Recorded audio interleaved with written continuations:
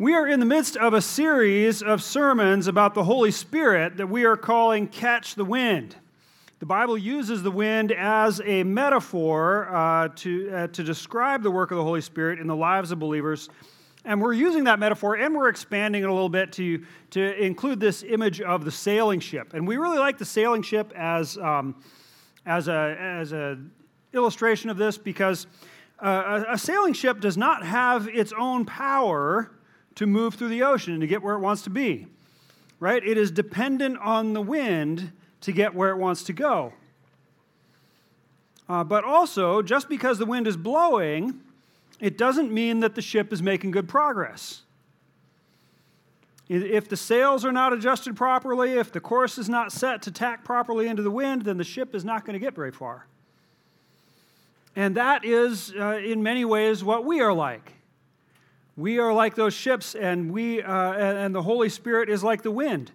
We do not have the power to accomplish very much on our own. We cannot get where we want to do. We can't do very much ministry.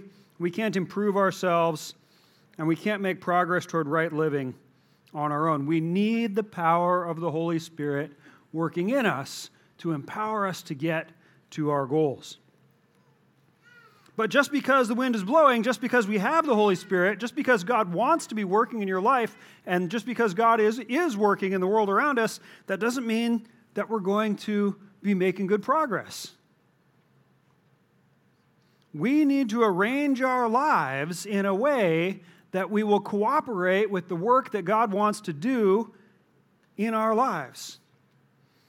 And in this series, we are learning more about the Holy Spirit and about the things that He wants us to do and what He wants to do in us and what He wants to do through us and how we can set our sails to catch the wind so that we can make progress in our sanctification and so that we can be enabled to accomplish the tasks that God has for us in this life.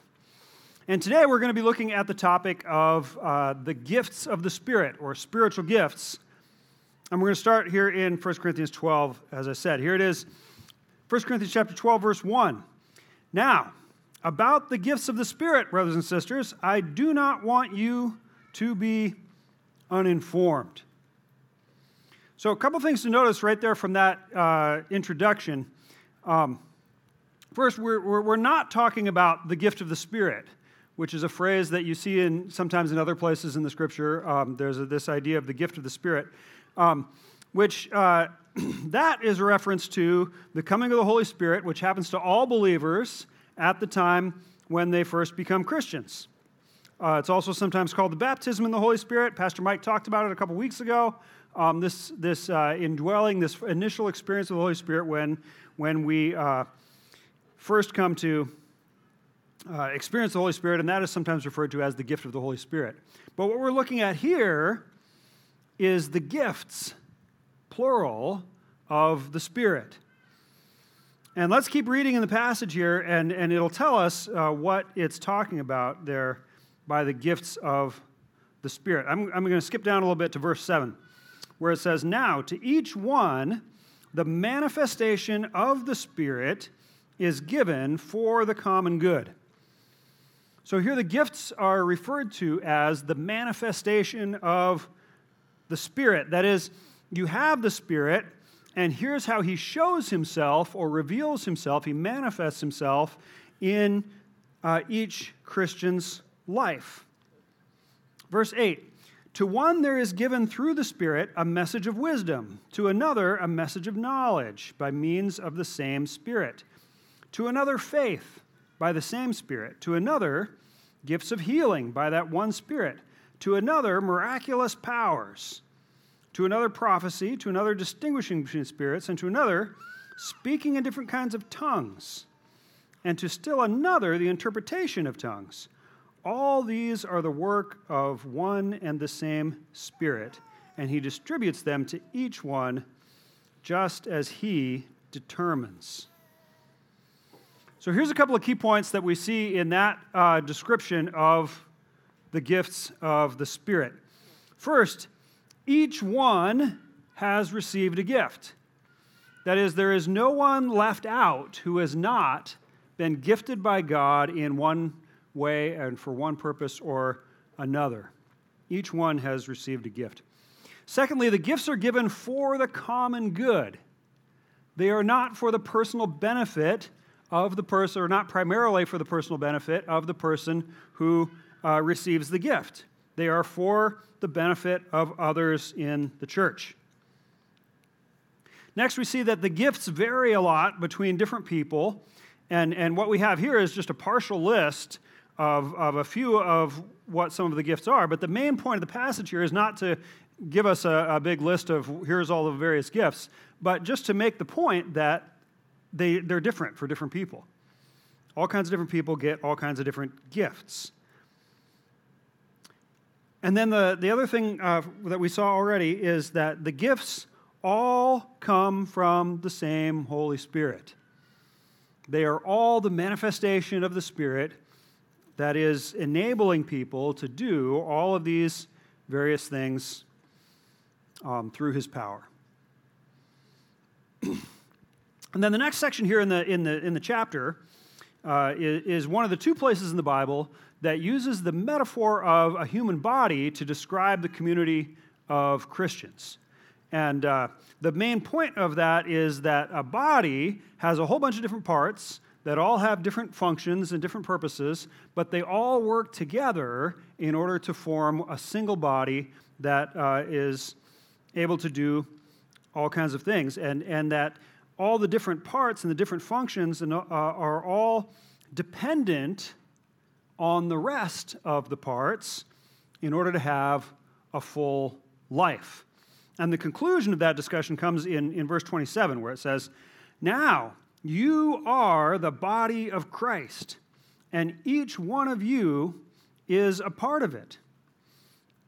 So every Christian is a part of the whole. We are all necessary for the proper functioning of the church. Verse 28, "And God has placed in the church, first of all, apostles, second prophets, third teachers, then miracles, then gifts of healing, of helping, of guidance, and of different kinds of tongues." Are all apostles? Are all prophets? Are all teachers? Do all work miracles? Do all have gifts of healing? Do all speak in tongues? Do all interpret? Those are rhetorical questions, and the obvious answer to all of those rhetorical questions is no. There are no gifts that are given to everyone. So he lists there's 7 gifts, but the same is true for all the rest of the gifts too. He's just giving some examples. There is no gift that is given to everyone, but everyone has at least one gift. So a couple more big ideas from that section of the passage. All Christians have been given something to contribute. We all have a part to play, a role to play, and no gift is universally given. Now, one of the things that we need to know about this discussion of spiritual gifts here in 1 Corinthians, if you're going to study this at any length, one of the things you realize is that Paul is writing quite a bit about the gifts of the Spirit here to the church in Corinth because they were having some struggles in this area. There was some confusion and some misunderstandings, and especially the gift of tongues was out of control in Corinth. And there was a lack of unity, and there was a feeling of superiority among those who had the more dramatic and impressive and supernatural-looking gifts. And so in the midst of all this discussion of spiritual gifts, because it really goes from all of chapter 12 and all of chapter 14, and even chapter 13, which we're all a lot more familiar with 1 Corinthians 13, it is part of the discussion of spiritual gifts. 1 Corinthians 13, you know this passage, it says, "If I speak in the tongues of men and of angels, but do not have love, I am only a resounding gong or a clanging cymbal. If I have the gift of prophecy and can fathom all mysteries and all knowledge, and if I have a faith that can move mountains, but I do not have love, I am nothing. If I give all I possess to the poor and give over my body to hardship that I may boast, but do not have love, I gain nothing. What the Bible is saying here is that even if you have extreme, even exaggerated forms of all these gifts, they are all useless unless you are living in love. Even if you have faith that can move mountains. Well, you've heard that phrase before, right? It's an exaggeration, right? Mountains don't actually move. No one has ever moved a mountain using their faith. O'Malley Peak is not going to move out to Wasilla. It's hyperbole to make the point, right? If you have the gift of prophecy, it says here, you can understand all mysteries and all knowledge. Has any human ever understood all mysteries and all knowledge? Not even close. Even if I could speak in the tongues of angels, has anyone ever been able to speak in the language of angels? I don't think so. See, here's the thing. What the point is that no amount of talent or ability, even if it is an extreme, exaggerated form of a God-given gift and ability, none of that matters without love.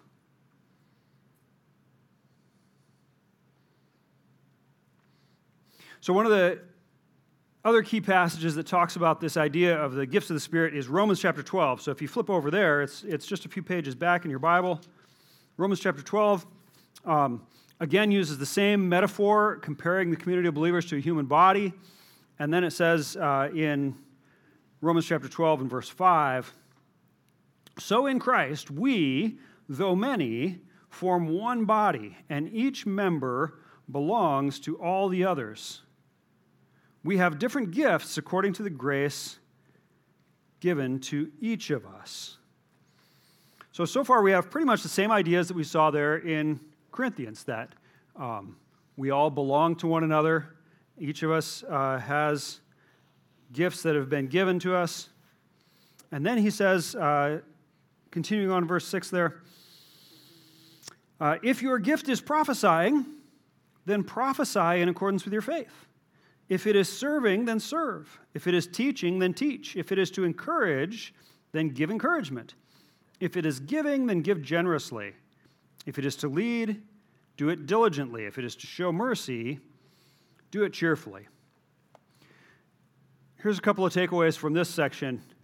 First, each member and his or her gifts belongs to the whole group. And secondly, make sure you use your gift. So that's what that whole part where he's saying, if your gift is this, then do that. And if your gift is the other thing, then do that. If your gift is, he's saying, use your gift. Don't neglect it. So, how do we catch the wind? How do we tap into this idea of the gifts of the Spirit?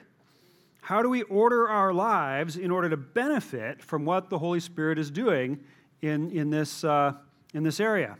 And there's two really big ideas here that I really want you to hear these two big ideas. This is how we make the most of this. First, since the gifts are primarily to be used for the benefit of the community, you need to be sure that you are engaged in the community of believers so that you can benefit from the gifts of the people around you. Right? So what does it mean to be engaged in the community of believers? Well, it means to show up on Sunday morning a couple times a month and, sit in a chair and then leave as soon as it's over. No, that's not engagement. I mean, you certainly need to be attending services, but you're not really engaged until you get way beyond that. You need to be a part of a journey group. You need to participate in church activities like the softball team. They're going to be recruiting people to play on the softball team today. Or you come to the Memorial Day camp out. This is just a few weeks from now. Or the men's breakfast, which we had it yesterday, last one for a while. But get involved in relationships with other people in the church. A couple of months ago, I did a message. You guys might remember this. I quoted an old friend of mine that I knew in South Africa who said, "Church, we need to consume more food together." And that was one of the main takeaways from that message that I wanted everybody to hear was, we need to consume more food together. You want to be engaged in the Christian community? Consume food with other people from the church. And when you are engaged in the community, that's when you can benefit from the gifts that the Holy Spirit has given to all the people around you. Second big idea, pretty closely related to that first one, is that you need to be using your gift for the benefit of others. God gave you a gift or gifts so that you could use them because other people need your gifts. They need you in order to have a flourishing spiritual life. The church is dependent on all of the people doing their own thing for it to function best and to really be a healthy community. That means we need you. We need you to be engaged. We need to have relationships with you. We need you to be using your gifts in various ways. So there's two main ways to use your gifts for the benefit of the rest of the church, right? One is to get involved in serving in the ministries of the church. So teach Sunday school, lead a small group, help lead junior high ministry, junior high ministry is a place where there's big needs and big payoff if you choose to get involved in that. Go on a mission trip, serve as an elder, be part of the worship band. Lots of different ministries of the church that you can get involved in where you can use your gifts. So that's one way to do it. The other way is a more kind of informal and relational kind of ministry.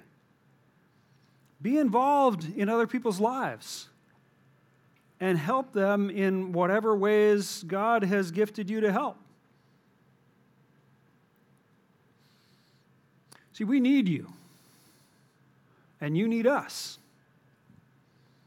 The church is an interdependent community that functions best and is most healthy when we are all engaged and doing the things that God has called and gifted us to do. So do you want to catch the wind of the Spirit's work in your life? Do you want to benefit from the gifts of the Spirit that God has given to all these people in the church? Do you want to have a great life? Then get engaged.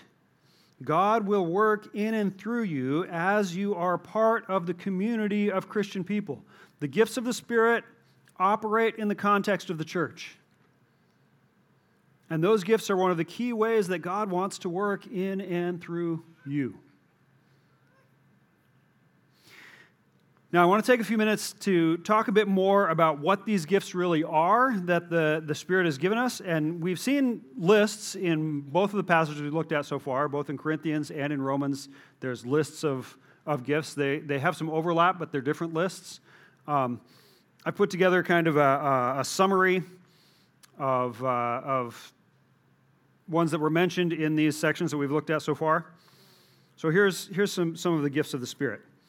The message of wisdom, the message of knowledge, faith, healing, miraculous power, prophecy, languages, interpretation of languages, apostles, teaching, helping, guidance, serving, encouragement, giving, leadership, mercy. There's a lot of different gifts. And if we expanded to other passages in the Bible that talk about gifts, there's even more mentioned. And it's pretty clear that there is no exhaustive list in the Bible that just tells us what all of the gifts are. God works in many different ways in different people. All right? The Holy Spirit helps us to do all kinds of things for the benefit of the church. And some of the things that the Bible mentions, we really I'm not even really sure what it means exactly. For instance, what is helping or serving? Those seem kind of, what's the difference between the two of those anyway? They seem like the same thing. And they seem really general. It's hard to know exactly what the Bible has in mind there. Or what's the difference between the first two on our list? A message of wisdom or a message of knowledge? Those are different things. I don't know what exactly is going on there. Many of these gifts are mentioned in these lists, and that's all we know about them. But here's the thing. The other thing is that some of these seem to be like special abilities where you just are really excelling at what is an ordinary activity. Right? So like teaching or giving or encouragement. Those are things that many people can do with or without a gifting from God to do it. And what it seems to be here in those cases is that the gift of the Spirit is an enhanced ability to do those things. And then there's other gifts that are more especially things that cannot be done without the power of God, such as healing and prophecy and miraculous powers. And of course, the gift of tongues, which I listed here as languages. It's actually kind of a thing. I don't quite understand why almost all English translations translate here as tongues. There is no other word in the Greek that this was written in for languages other than the word that they're translating as tongues. And so we do sometimes use the word tongue to mean language in English, right? But it's not very common. It's a little odd, actually. I use Duolingo. I'm trying to learn some Spanish. But I would not say I am using Duolingo to learn to speak the Spanish tongue. I say I'm learning to speak the Spanish language, right? Tongue is just kind of an odd way of putting it, and I don't know why Bible translators have chosen to use the word tongue, which just makes it sound like a bit of a odd and different thing, when what we're really talking about here is speaking other languages. And we're going to talk more about that gift in a few minutes, but anyway, that's a linguistic issue there. So some of these more dramatic gifts and miraculous gifts, why don't we see those things happening on a regular basis? Right? We read the book of Acts in the Bible, and which is the history of the founding of the church and of the first couple of decades of the church, and we see things like miraculous healings and prophecies and people speaking in tongues and all these things happening with a lot more frequency than what we see now. Right? So why aren't we seeing those things? Well, most of you probably know that in some churches, especially prophecy and tongues, are happening every week in the more Pentecostal and charismatic churches today. So then the question is, why doesn't Clearwater Church and churches like ours have the same kind of practices of the gifts of the Spirit that we see in those churches? And we're not going to be able to give a full, complete answer to that this morning. I'm going to talk about it a bit here, but here's what I recommend if you're really curious about that, is this book right here. This book is called Our Miraculous Gifts for Today, 4 Views, and it is a very helpful thing. It's a part of a series of books from Zondervan Press where they most of them have 4 views. Some of them they didn't come up with 4. There's 3 views or different things, but they take topics on which Christians disagree. And what I really like about this series is instead of finding an author that can explain all 4 views and explain what they all mean and things, they find 4 guys who really are experts who believe the 4 different views, and they each write their own chapter in the book to explain their view and to advocate for their view. And then at the end of each chapter, the other 3 guys each write a response to that chapter. So you're really getting a balanced viewpoint and discussion of the biblical data and of the reasons why people hold the various views. Highly recommend that book. I found this one at Tidal Wave for $6.95. I think it's a little bit more than that on Amazon, but anyway, you can read that book if you really want to get into why we hold the view that we do about these things here at Clearwater Church. But for now, we're going to give a summary of what our position is and some of the reasons why we follow it the way we do. And if you want to know more, I recommend doing some research on your own. So, by miraculous gifts, what are we talking about here? we're talking about gifts that are not just enhanced abilities to do things that people could do without the Holy Spirit, but rather these are things that are impossible without the power of God at work. And the big three in this area are prophecy, and the gift of languages or tongues, and the gift of healing. All of those are presented in the Bible as things that cannot be done without the power of God. So let's define what we mean by each of those. So prophecy is when God directly reveals to a prophet a specific message that he wants to give to his people, and then the prophet delivers that message to God's people. And the prophet does not learn the message by reading the Bible or by philosophical reasoning or by observing nature or he's not taught the message from another person. The message comes directly from God. And when the prophet delivers that message to God's people, he delivers it with the authority of God. In many places, when a prophet speaks a prophecy in the Bible, he starts off by saying something like, "This is what God says." And then he speaks the prophecy. Or in the Old King James Version, if you're old enough to remember that, "Thus saith the Lord." This is the words of God that the prophet is speaking. And they are authoritative messages from God. There's a great illustration of this in 1 Kings chapter 22. King Ahab of Israel, getting ready to go into battle, and decides, I need to get a prophet to come and give me some advice and give me some information from God on this battle I'm about to enter. And so he brings in a prophet named Micaiah. And Micaiah tells Ahab, who was a very ungodly king, that he's going to die in this battle. And Ahab is not very pleased to hear that. And so he orders them to take him to prison, and he says, "This is what the king says. Put this fellow in prison and give him nothing but bread and water until I return safely." Micaiah declared, "If you ever return safely, the Lord has not spoken through me."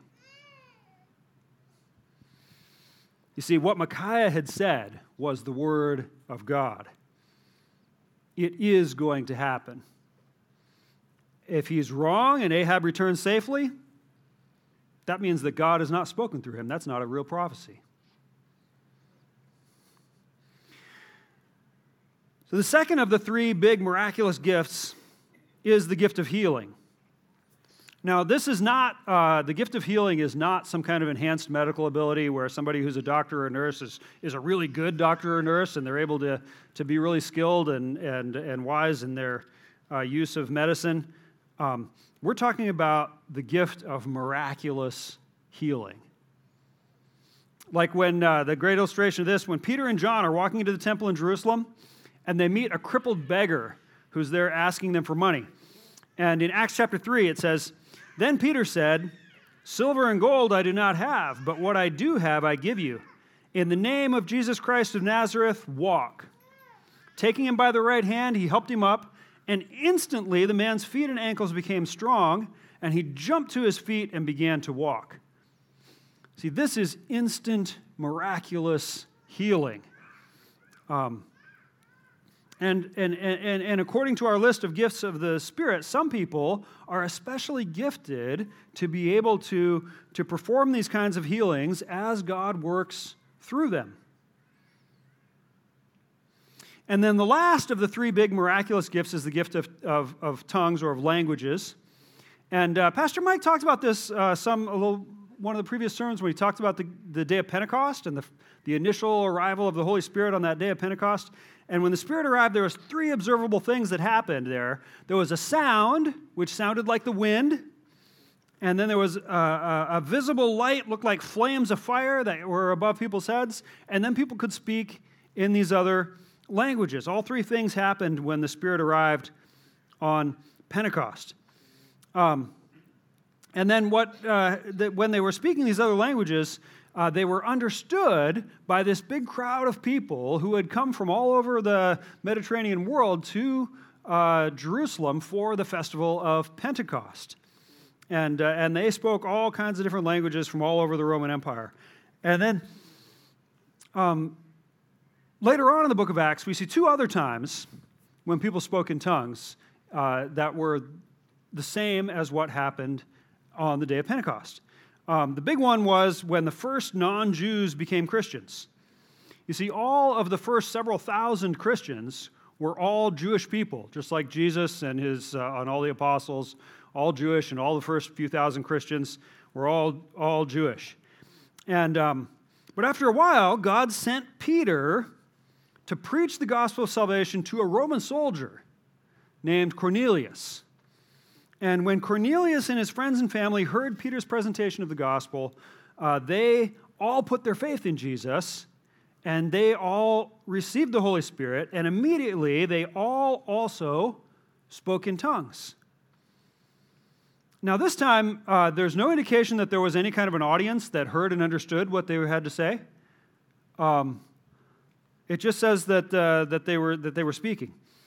And it says that they spoke in other languages just like the first Jewish believers had done on the day of Pentecost when they received the Holy Spirit. And the point, which is emphasized very strongly in the text, is that it was just like what happened on the day of Pentecost. The other time in Acts when we see this gift is when a group of people who only knew about the teachings of John the Baptist. So John the Baptist had come before Jesus. He'd called people to repent and he was a reformer. And these guys had heard about that, but they lived far away. They lived in Ephesus. And they believed in John the Baptist's teachings, but they never even heard of Jesus. And when they heard the gospel and heard of Jesus, they also were baptized and they received the Holy Spirit and they spoke in tongues. Now, why did this happen? Why in these three cases did the Holy Spirit give these people the ability to speak other languages? The answer is that it was a sign. It was an observable evidence that the Holy Spirit had arrived and that God was at work in these people. So when it happened at Pentecost, it greatly impressed the audience, right? Because they suddenly could hear the gospel being preached in their own native language, even though all the people who were speaking were Galilean Jews. And you got to notice that it was not necessary for this to happen in order for these people to understand the message that the apostles were preaching, right? Sometimes we Americans forget how the rest of the world works because most of us only speak English. But in most of the world, people speak a variety of different languages. And in the Roman Empire at this time, most everybody could speak Greek. Most of the Jews could also speak Aramaic. There was no need for the apostles to preach in all these great variety of languages. It's listed off here in the book of Acts as Parthians, Medes, Elamites, residents of Mesopotamia, Judea, Cappadocia, Pontus, Asia, Phrygia, Pamphylia, Egypt, and on and on. All these different people from all these different languages. But all those people could speak Greek. Most of them could speak Aramaic. We didn't need the gift of tongues in order to communicate with them. It wasn't necessary, but it was very significant because it was a sign that God was at work. And this was impossible for these people to be speaking all these languages. The power of God was at work here.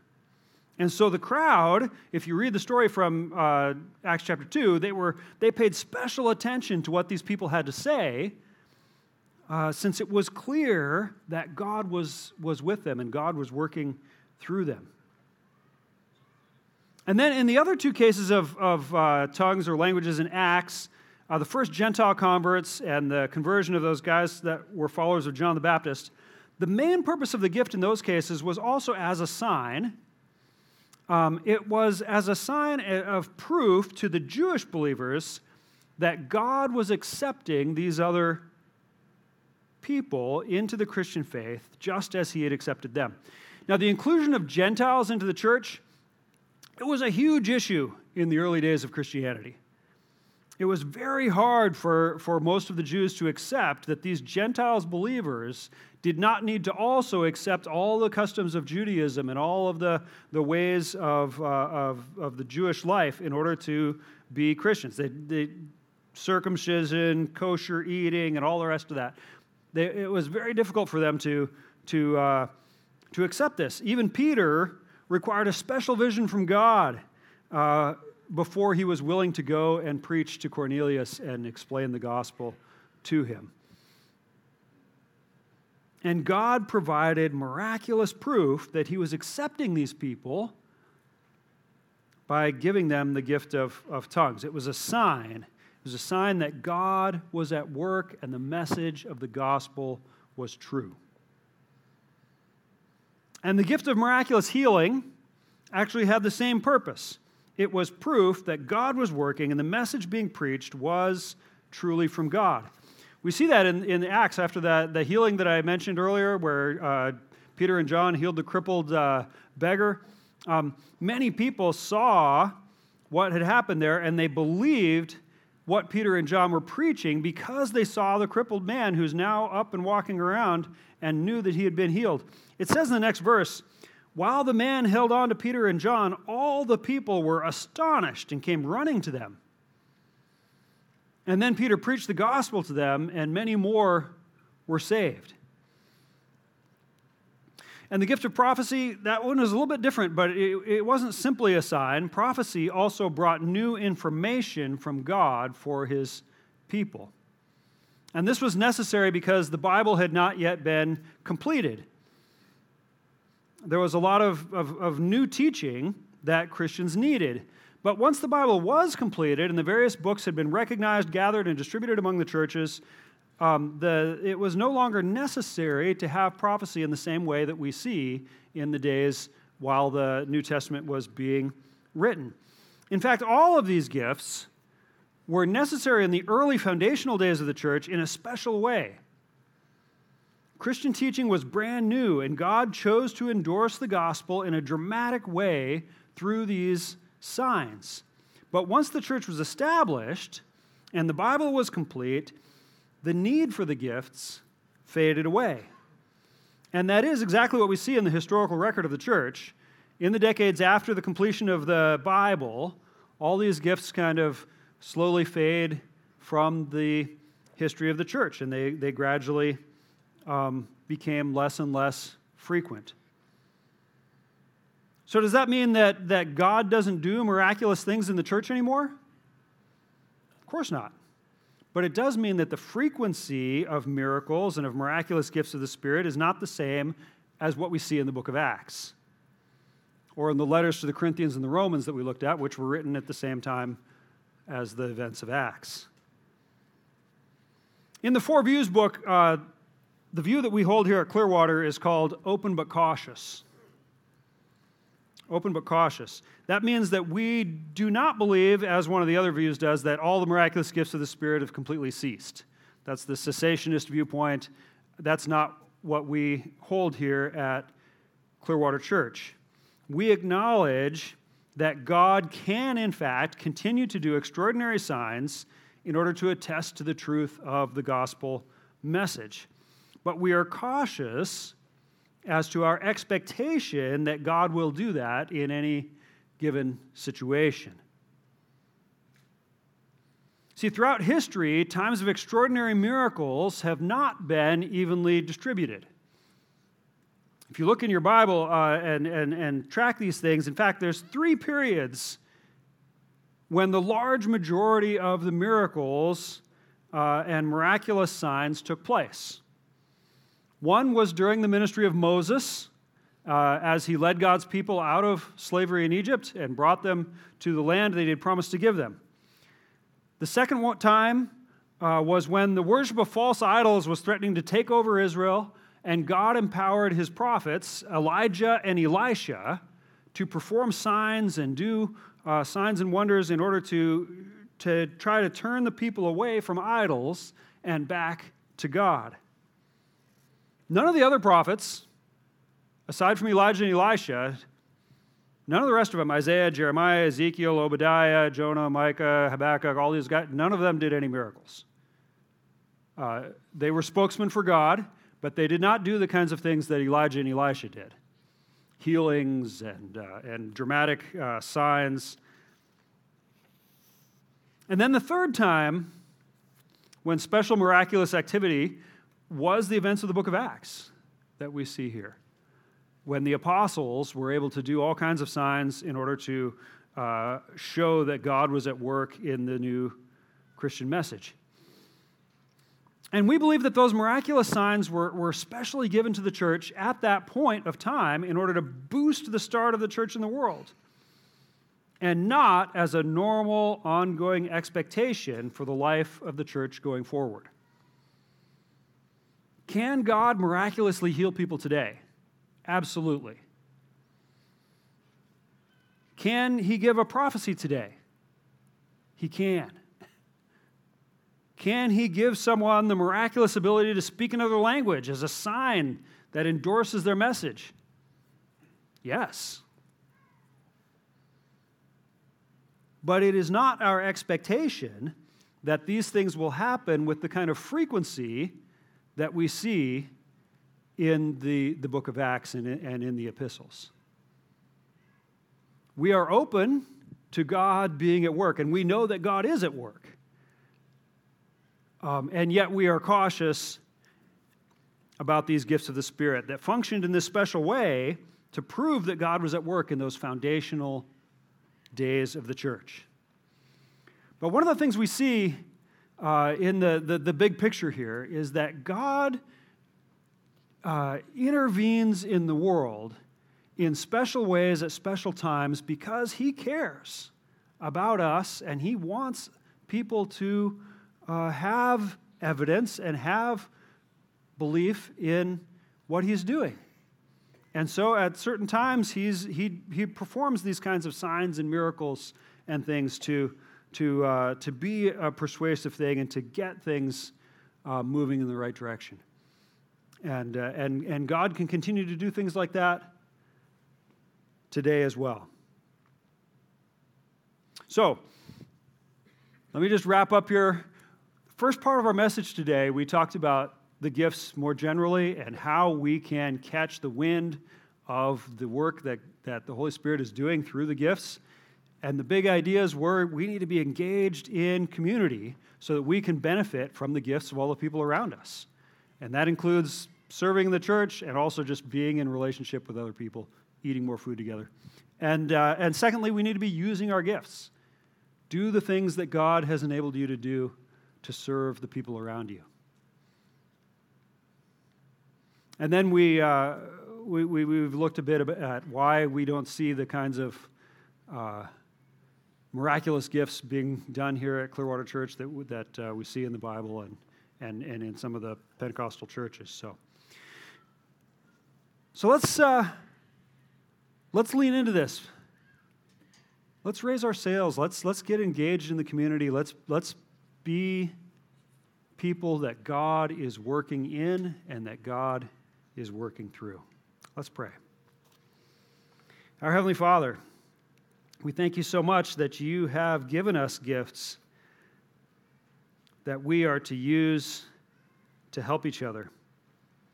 We thank you that you have given us this community where we can be a part of it and we can learn and grow and serve. And I pray that you would continue to work in Clearwater Church. I ask this in the name of your Son, Jesus. Amen.